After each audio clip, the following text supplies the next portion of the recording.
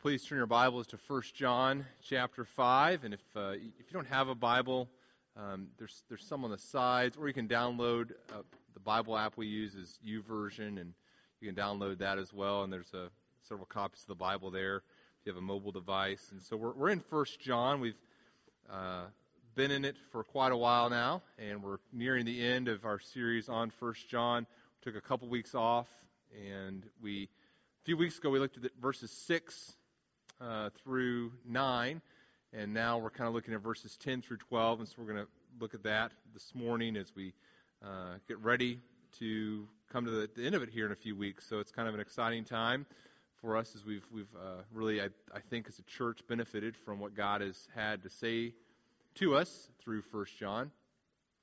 This is going to be a tough morning. I'm not gonna sugarcoat it for you. You're going to be smelling some good food, and it's going to be tough, but we can do this.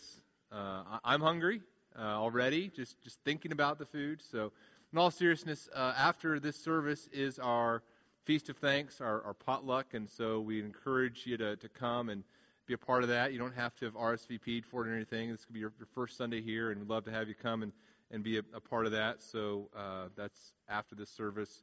Across the hall, there'll be a little bit of setup, and Mike will give us some instructions as we close the service. But one of our favorite meals of the year, times as a church of the year, and we didn't get to celebrate it last year, so it's kind of fun that God has allowed us this opportunity on a Sunday morning to celebrate it once again.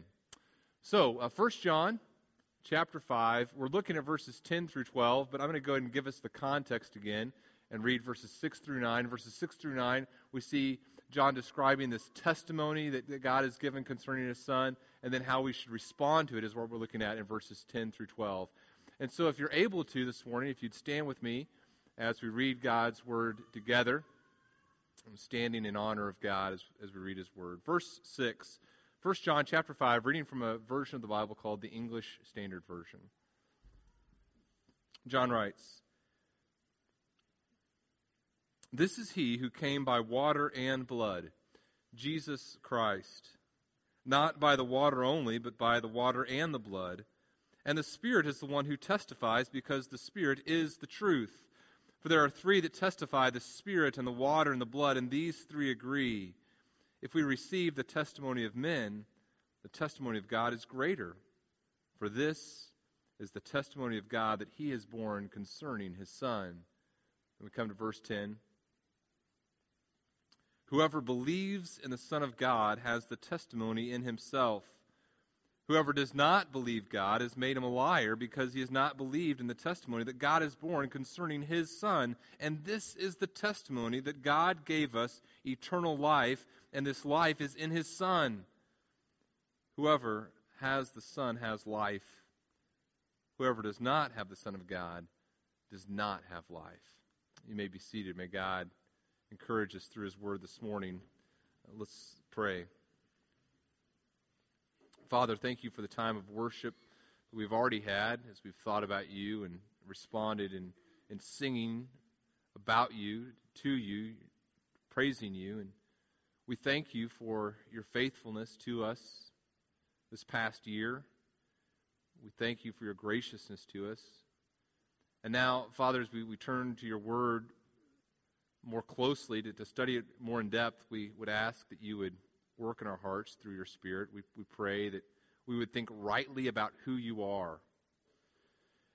And we pray that as we think rightly about who You are, Your Spirit would change our hearts, and we would have the desire to be more like who You would have us to be. And I pray for us this week as You place us in different circumstances. I pray for those who are just really struggling with sorrow or discouragement. I pray that Your words here would uplift them as they think about the eternal life that is found in Your Son, Jesus. And I pray for those of us who may be seeing friends or family this week and may be challenged to respond in the right way as we interact with people. I pray that as we interact with maybe family who don't know You, or family with whom sometimes always circumstances can be difficult, we pray that You just let us be instruments of grace in the lives of the people we spend time with this week.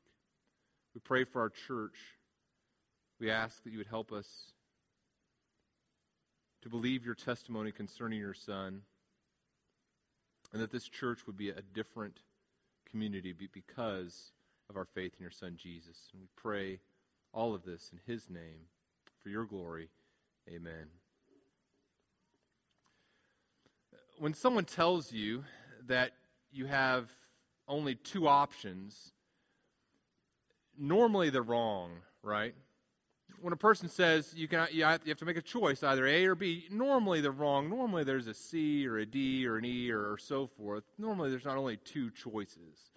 Like when a politician tells you, look, either you support this piece of legislation or you want America to go down in flames. Generally, that's not true, right? Normally there's multiple options in a situation like that. Or a car salesman is telling you, look, I want you to purchase this car, and you can either purchase this car or you don't care about your kids and you want them to die in some sort of fiery car accident. I mean, normally there's more than just two choices. As a parent, you're tempted to put just two choices in front of your kids sometimes. Look, you either study for this test or I'm going to have to watch you slowly starve to death someday. I mean, two choices.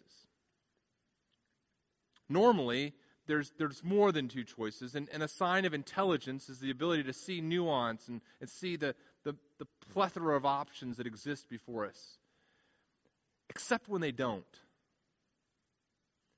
You see, even though normally we have multiple decisions that we can make in any given situation, sometimes there really are only two choices that are before us.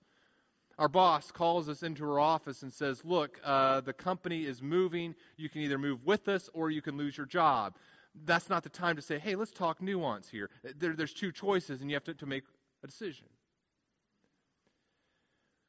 As we come to 1 John chapter 5, what we see is that John says there are two and only two decisions that you can make in this circumstance.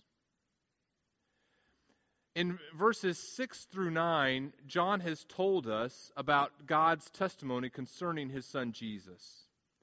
He's told us that the water and the blood, that represents Jesus' ministry, the beginning of his ministry with his baptism, the end of his ministry with his blood, the death that he bore on the cross for our sins. He said, as we think about Jesus' ministry, all of Jesus' ministry testifies to this truth, that he is the Son of God, that he died on the cross in your place. And everything that I've been saying, John says, in 1 John so far is true. There's only one way to deal with sin. You can't deny that sin exists. You can't pretend like you're good enough to deal with sin on your own. There's only one way to deal with sin, and that's through the work of Jesus Christ on the cross. And you can receive the work that Jesus Christ has done on the cross by believing in the Son of God. Everything about Jesus' ministry says that that's true. John also has just said, and the Spirit testifies that this is true. And he says, and God's testimony must be received because it's greater than the testimony of men. And so John is basically saying, look, here's the testimony of God. I'm putting it before you, and you need to decide what you're going to do with it. And John's telling us,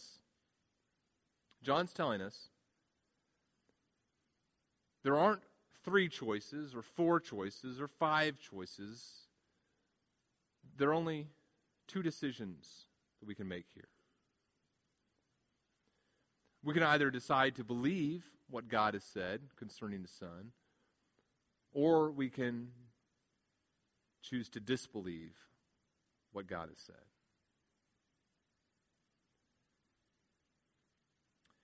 And what I want to encourage you with this morning is that there is no more important decision you can make in your life than the decision as to what you're going to do with God's testimony concerning His Son.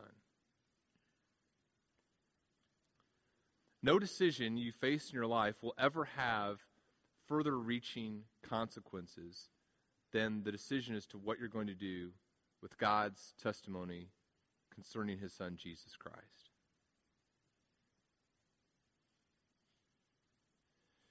You see, the decision as to what you're going to do about the person Jesus Christ, whenever God says, this is my Son, He's Lord and He's Savior, and whenever you decide what you're going to do with that, that affects not just your eternity, but it affects you on a moment-by-moment basis.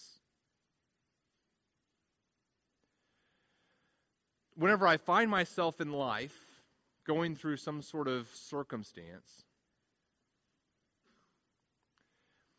and I have received God's testimony concerning His Son, it changes the way I view that circumstance, right? If I find myself in a situation where I'm going through difficult times and maybe someone has hurt me, if I believe God's testimony concerning His Son, Jesus Christ, and I've placed my faith in Jesus Christ, that's going to change the way I view that situation radically.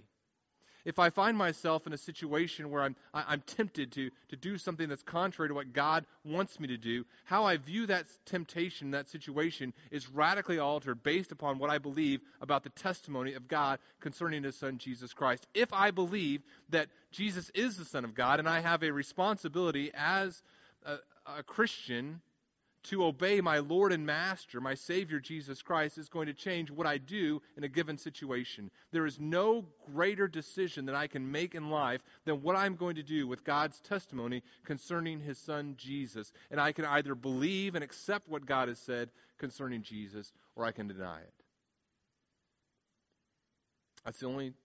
Those are the only two things that I can do. And here's what I want us to do this morning as we go through verses 10 and 12. Here's what I want us to do. I want us to look at two different people.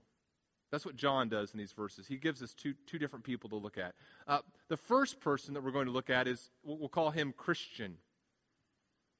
Not a very creative name, but we're going to call him Christian, okay? And Christian is the person who hears God's testimony concerning His Son, and he believes it, he accepts it. And what we're going to do is we're going to see how that affects Christian, how receiving God's testimony affects Christian, not just in the future concerning his eternal destiny, but how it affects Christian in the present. What it does in Christian's life in the present as he receives God's testimony concerning who His Son Jesus is. Then, I want us to look at doubter. Again, not the most... You should have seen the kids' names I picked out before Whitney got a hold of them. But so person number 2, we're going to call him doubter. And doubter doesn't believe God's testimony. And how does rejecting God's testimony affect doubter, both in the future and in the present? Okay, so we're contrasting two people, Christian and doubter. That's what John is doing. And we're going to first look at what Christian's life and doubter's life looks like in the present as they reject or accept God's testimony. And then we're going to look at what Christian and doubter's life looks like in the future, their eternal destiny, as they either receive or deny God's testimony concerning His Son. What you do with God's testimony concerning His Son, Jesus Christ, is the most important decision you can make, past, present, or future. So let's begin. Let's look at verses 10. Let's look at verse 10. And what we see in verse 10 is that my life right now, or your life right now, is entirely defined by how you respond to God's testimony. And here's what John writes here in verse 10. He says, "Whoever believes in the Son of God has the testimony in himself, and whoever does not believe God has made him a liar, because he has not believed in the testimony that God has borne concerning His Son." And so what do you see? You see the contrast there of two people, Christian and doubter. And let's look at what John says about Christian first. Here's what he writes. He says, whoever believes, and that word believes doesn't just mean that Christian, at some point in his life, has just intellectually assented to the truths of Christianity. He's not saying that just this. He's not saying that Christian was maybe at church one time and there was a Sunday school teacher who was telling him some things about Jesus, and Christian said, okay, those things sound true, I'm going to believe them. That's not the sum total of what happened in Christian's life, according to John. You see, that word believes doesn't describe just one thing that happened in the past. It's not just intellectual agreement with something. That word believes implies trust and commitment. And that word believes is not just something that happens in the past, but it describes an ongoing action. In other words, Christian, at some point in his life, has heard the truth about who Jesus Christ is. He's heard about the reality that he's a sinner and that he needs a Savior, and that Jesus Christ came and had this ministry of perfection, and that he died on the cross for Christian sins and rose from the dead. Christian has heard those things, and he's intellectually believed that those are true, but there's something else that's true about Christian. Christian has placed his confidence in Jesus Christ as Savior. And it's not just a one-time event, but Christian continues to trust in Jesus. There's this ongoing dynamic nature of his faith. In fact, there's something very interesting about John's writing when it comes to faith. John, in his gospel, the Gospel of John, and the three epistles that bear his name, 1st, 2nd, and 3rd John, in each of those, he only uses the noun faith one time. He uses a verb for faith, for believing, over 100 times. And some 80 plus times, it describes a present tense believing. So for John, faith isn't just this one thing I kind of decide in the past and believe on. Faith is a thing that right now in the present is happening in my life. Right now there's this dynamic nature of my faith. I'm believing, I'm trusting in Jesus Christ.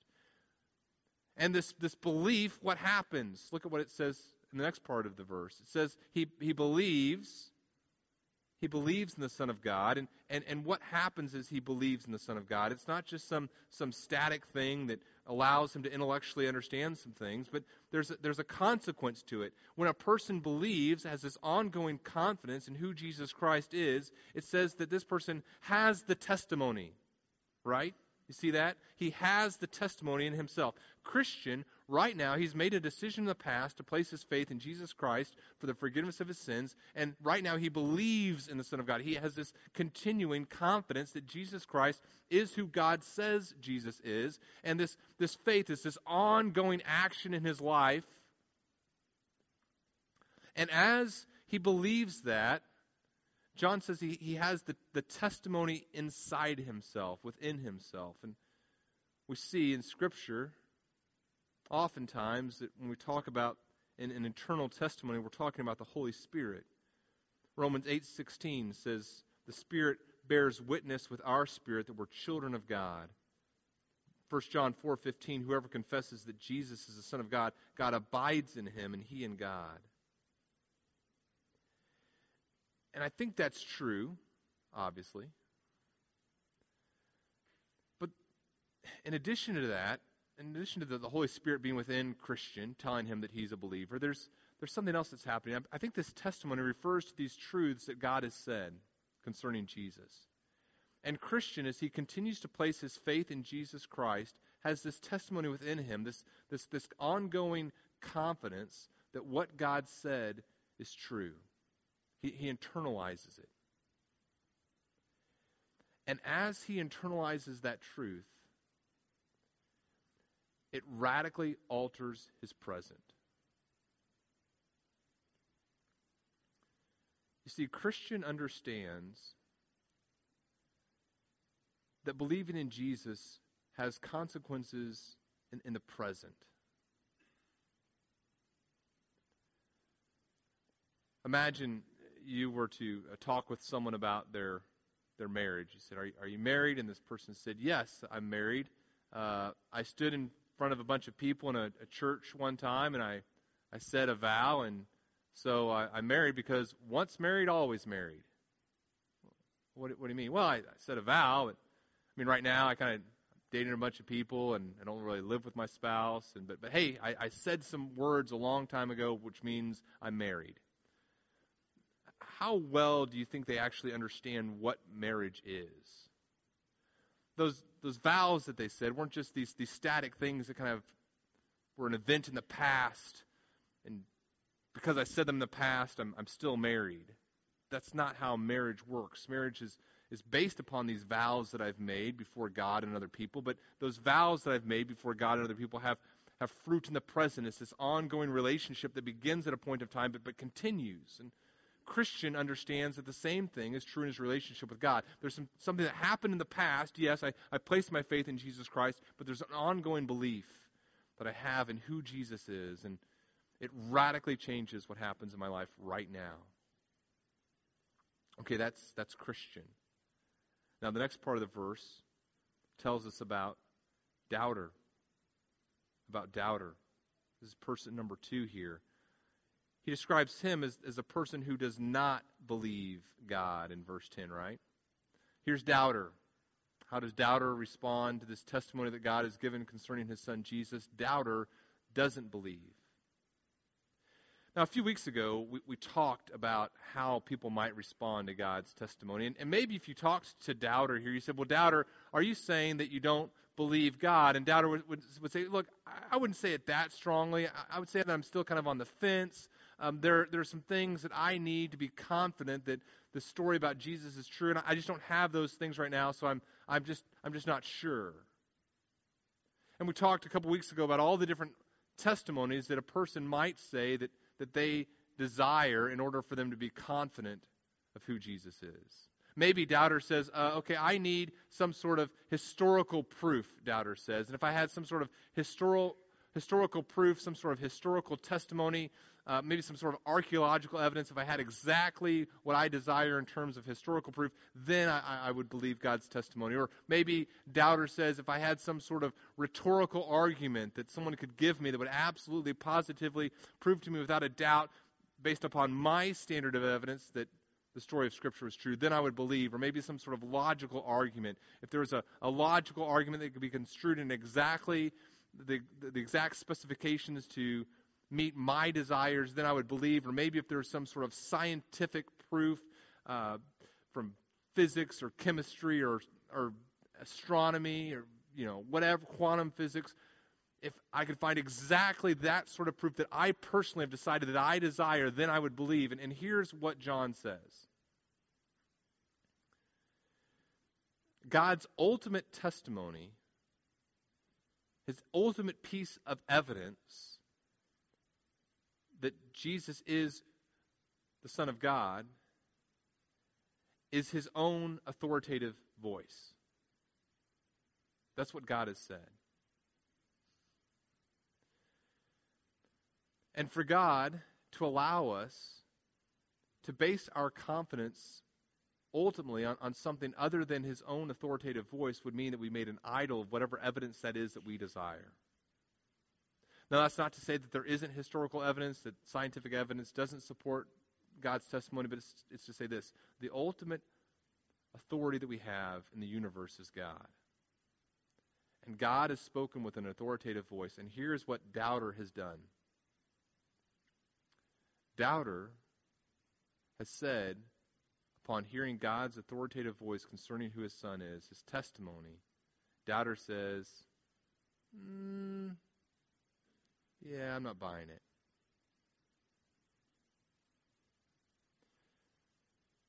What does John say is true of the person who doesn't believe God's testimony? He says, whoever does not believe God, these are strong words. He says, whoever does not believe God has made him a liar, because he has not believed in the testimony that God is, literally, the testimony that God has testified concerning his Son. Brothers and sisters, that's a scary place to be, right? It's a scary place to be in a situation where God has told you, here is who my son Jesus is, and you to say, liar. It's the fourth time that John has said that people are calling God a liar in 1 John. In 1 John 1:10, John says, look, if we say that we haven't sinned, we make God a liar. His word isn't in us. 1 John 2:4, whoever says, I know God, but doesn't keep his commandments, this is him calling himself a liar, is a liar, and the truth is not in him. 1 John 2:22 says, who is the liar but he who denies that Jesus is the Christ? This is the Antichrist, he who denies the Father and the Son. 1 John 4:20 says, if anyone says, I love God and hates his brother, he is a liar, for he who does not love his brother whom he has not seen cannot love God whom he has seen cannot love God whom he has not seen. So we see in John this consistent people who deny God's truth are either lying to themselves or calling God a liar. Both things can't be true. We can't say that what God says is true and what I say is true if what I'm saying is contrary to what God says. So what is different then about doubter's life compared to Christian's life? Now stay with me here, because what we're saying is that my life right now is entirely defined by how I respond to God's testimony. And Christian here has believed God's testimony, and so he has the testimony within himself. Doubter has denied God's testimony. He's called God a liar, and God's testimony isn't within him. How is his life different? Well, as we look at John's other writings, we see that a person who doesn't believe in Jesus has several things that are different about their life as they don't have this testimony within them. For example, they don't have the ability to see God at work. In John 12, verse 37, it says that Jesus did many signs, but the people didn't believe in him. So here's Jesus, here's the Son of God doing these signs, and people see this, and they're not able to apprehend, to comprehend what God is doing in their midst. A person who doesn't have this testimony within them, who doesn't believe the testimony, can't follow Jesus as they're called to. John 6:66, many of his disciples turned away, no longer walked with him. John 8:31, Jesus said to the Jews who believed in him, "If you abide in my word, you are truly my disciples." A person who doesn't believe in Jesus is guilty of blasphemy. John 8:48, the Jews look at Jesus and they say, "Aren't we right in saying that you're a Samaritan and have a demon?" They're separated from God. John 8:19, Jesus said, "You don't know me, you don't know my Father. If you knew me, you would know my Father also." The consequence is this. The person who rejects God's testimony concerning his Son Jesus, who rejects the lordship of Jesus, lives their life walking in darkness.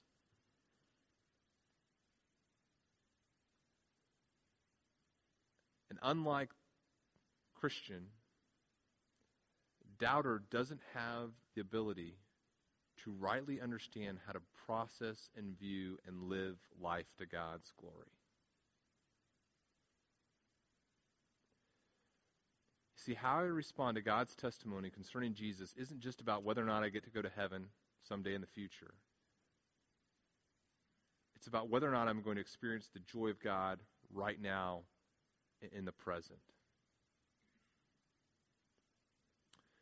There's a book of the Bible that I really love. There's just so much application. It's in the Old Testament. It's the book of Haggai. And in the book of Haggai, chapter 1, there's an expression that occurs that is just it's a beautiful idiom, a beautiful expression. The book of Haggai, that the people have failed to live as God has told them to live. They failed to prioritize the relationship with God rightly. They're not building the temple as God has told them to, and they're not experiencing joy because of their disobedience. And there's this expression that occurs over and over again in the book of Haggai. It's literally, it says, put or place or set your heart on the road. It means to consider your ways. It means to put your heart on your path and think, is this path the right path for me to be on? Listen to what Haggai says to the people, or God says through Haggai. He says, "Is it the right time for you yourselves to dwell in your paneled houses while my house lies in ruins?" Verse 5 of Haggai 1, "Now therefore, thus says the Lord of hosts, consider your ways. You've sown much and harvested little. You eat, but you never have enough. You drink, but you never have your fill. You clothe yourselves, but no one is warm. And he who earns wages does so to put them into a bag with holes." What is Haggai saying here? He's saying, take a second, step back, put your heart on the road, consider your ways, think about what's going on. and realize that your life is not bringing you satisfaction. I want you to stop just a moment this morning and put your heart on the road.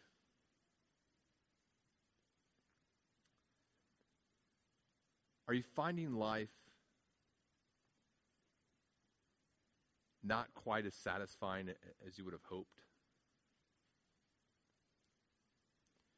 As you think about where you are here at the end of nearing the end of 2014, is life somewhat dissatisfying?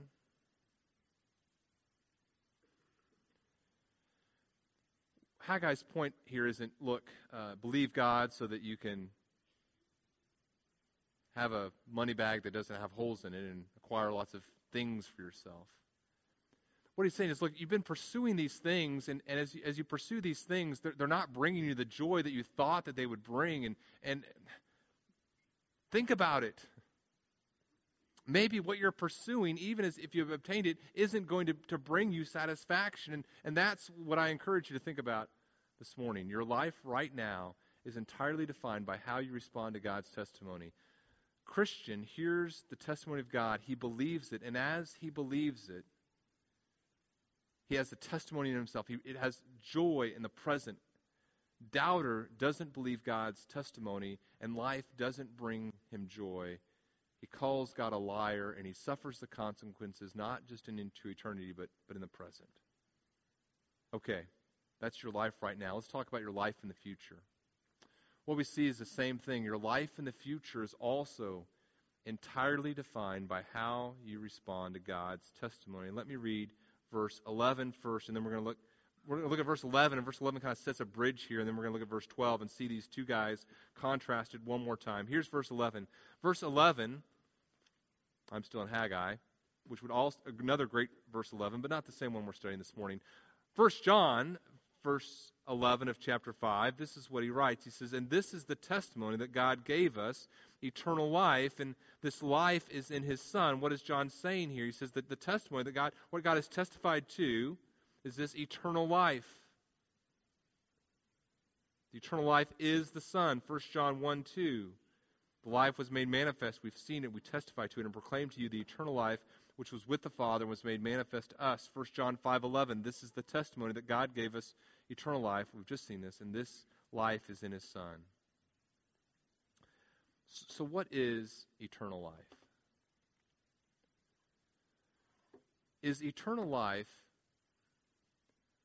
just a great quantity of life?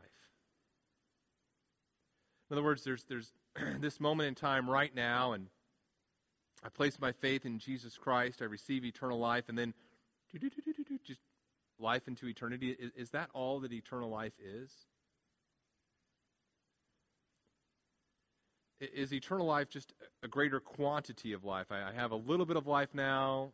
You know, if Lord willing, I live 100 years or whatever, and then that's my normal quantity of life. But then I get eternal life, and I just live into eternity. Is that what eternal life is? More of the same? If that was what eternal life was, if I just took myself right now and just lived onto eternity, that would not be a joyful thing.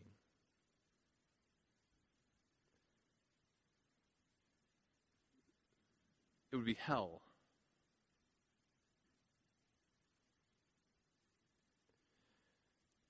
Eternal life isn't just about a quantity of life. You know, this Friday is Black Friday, you know, one of the darkest days of the entire year, right? Whitney's in first service, so I can say things like this. But I'm trying to work on my attitude because although Black Friday to me represents everything that is evil in the world, lines, people, materialism, all those things, Whitney's really looking forward to it. And so I'm looking. I've never done this before, but this year I've told her I'm going to try to do Black Friday with you. I want to be with you, and I do. but it's going to be rough. But I'm going to be with her. That's the good part. Now, if you told me eternal life is just an eternity of Black Fridays, I think I would pass. If you told me it was like 5 Black Fridays, I think I would pass. So eternal life has to mean something more than just quantity. Here's what the Bible says about eternal life. Eternal life, first of all, it's about escaping something. It's about escaping death and judgment. 1 John 3:14, we know that we have passed out of death into life because we love the brothers. Whoever does not love abides in death, and so the person who doesn't have eternal life is going to experience death. John 3:16 tells us the same thing. The person who believes in Jesus doesn't perish but has eternal life. John 3:36, whoever believes in the Son has eternal life. Whoever does not obey the Son shall not see life, but the wrath of God remains on him. John 5:24, whoever hears my word and believes him who sent me has eternal life. He doesn't come into judgment, but is passed from death to life. So negatively, it means we escape death. It means we escape judgment, but it also means that we experience true satisfaction. Listen to what Jesus says in John 4:14. Whoever drinks of the water that I will give him will never be thirsty again. The water that I will give him will become in him a spring of water welling up to eternal life. John 6:40. Just a few verses earlier, 6:35, Jesus said to them, I am the bread of life, and whoever comes to me shall not hunger, and whoever believes in me shall never thirst. Then verse 40, for this is the will of my Father, that everyone who looks in the Son and believes in him should have eternal life, and I will raise him up on the last day. He would say a few verses later in verse 51, I am the living bread that came down from heaven. If anyone eats of this bread, he will live forever, and the bread that I will give for the life of the world is my flesh. Whoever eats my flesh and drinks my blood has eternal life, and I'll raise him up on the last day. In other words, what is eternal life? Eternal life is complete joy and satisfaction and abundance of life. Not just quantity of life, but this quality and abundance of life found where? Found in Jesus. Now look at verse 12. First of all, he describes the Christian. The Christian is the one, he says here, who has the Son. In other words, the Son abides in him. There's this abiding relationship we've talked about in John already. Whoever has the Father has life in himself.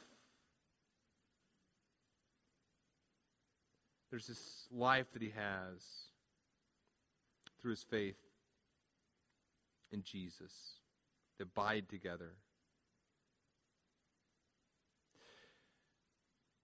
And this person who has the Son has this eternal life that we just described. John 1:4, in him was life, and the life was the light of men, we saw already. Life was in himself, we saw in John 5:26. He granted his Son also to have life in himself. And so the person who has the Son has this eternal life within him. Christian has this eternal life. The doubter does not. He says in verse 12, whoever does not have the Son of God doesn't have this eternal life. Here are some principles I want us to think about as we apply this. Here are some principles for application. Just 3 of these for us to think through. Number 1,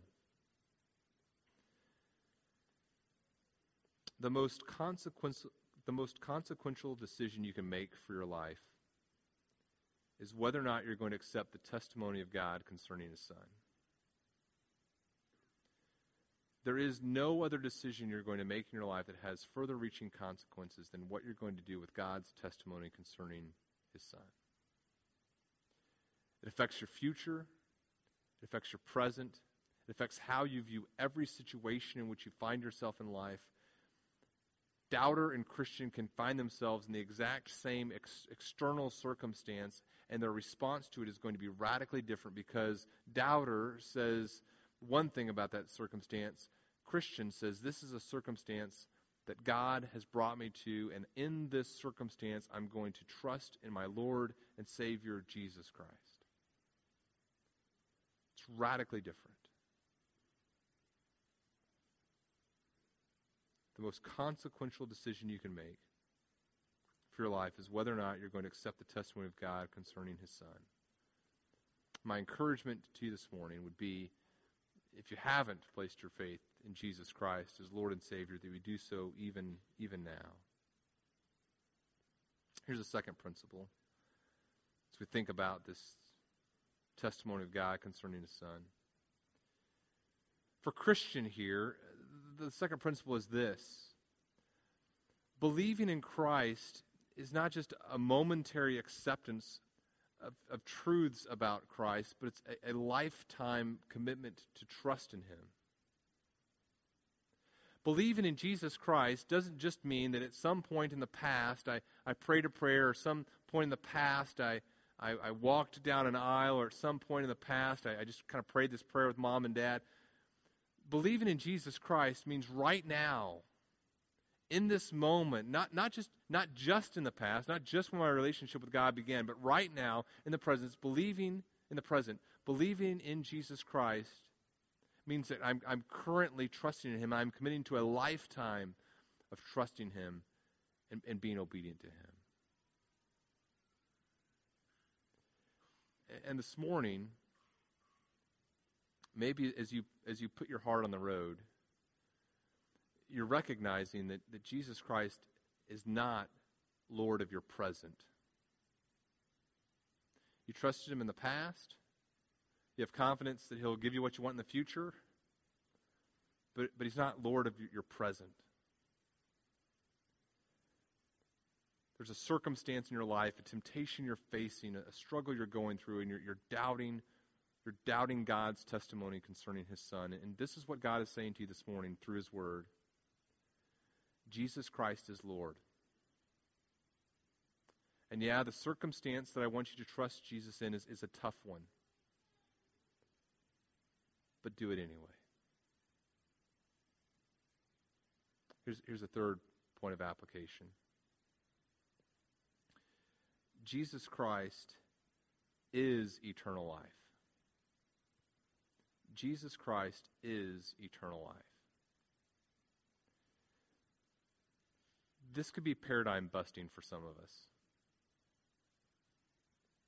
Because here's how some of us think of heaven or think of Jesus, eternal life.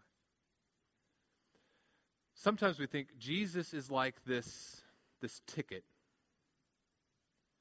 And there's some really cool things I want. Maybe there's some cool things I want in the present. There's a relationship I want in the present. There's happiness I want in the present. Or there's financial blessing that I want in the present. And my belief is that if I just play the Jesus ticket, or I draw the Jesus ticket, drink the magic Jesus potion, He'll be the means to get me whatever it is that I want in the present. Or maybe Jesus will be like this magic ticket to get me what I want in the future. And so there's this future in heaven that I want, with streets of gold and being able to fly and seeing my family again. And I mean, it's good to want to see your family again, but God gives us that hope as well. But we see Jesus as just some means to get what we really want. Here's the truth, and this will change your view of the future. It should change your view of the present. Jesus isn't the means to the end. Jesus isn't just the means to the end. Jesus is also the end. Does that make sense? We don't use Jesus to get to what we really want. Jesus is what we really want. And if you haven't understood that fundamental truth of life, you haven't understood Christianity. Jesus is not just the means to get what I really want. Jesus is what I want. Jesus isn't just the means to eternal life. Jesus is eternal life itself. You see, if eternal life was just Daniel living like Daniel for eternity, it would be hell for eternity. But Jesus is eternal life. And what Jesus being eternal life means is that that as I pursue Jesus, as I pursue my ultimate satisfaction in Him, I am changed. And I receive not just a quantity of life, but an abundance of life. Jesus is not just the means. He is the end. And if that is not our understanding of life, if it's not our understanding of reality, we haven't understood God's testimony concerning His Son. There is no greater decision you can make in life than what you're going to do with God's testimony concerning His Son, Jesus. Believe what God has said concerning His Son. Receive His Son, Jesus Christ, as Lord and Savior. Receive Him as eternal, abundant life. Let's pray. Father, we thank You for Your Son, Jesus. We thank You that in Him is life, is light, is all that is joyful and beautiful. We pray that You'd give us the ability to know who You are, to experience You fully. We pray this for Your glory in the name of Your Son, Jesus. Amen.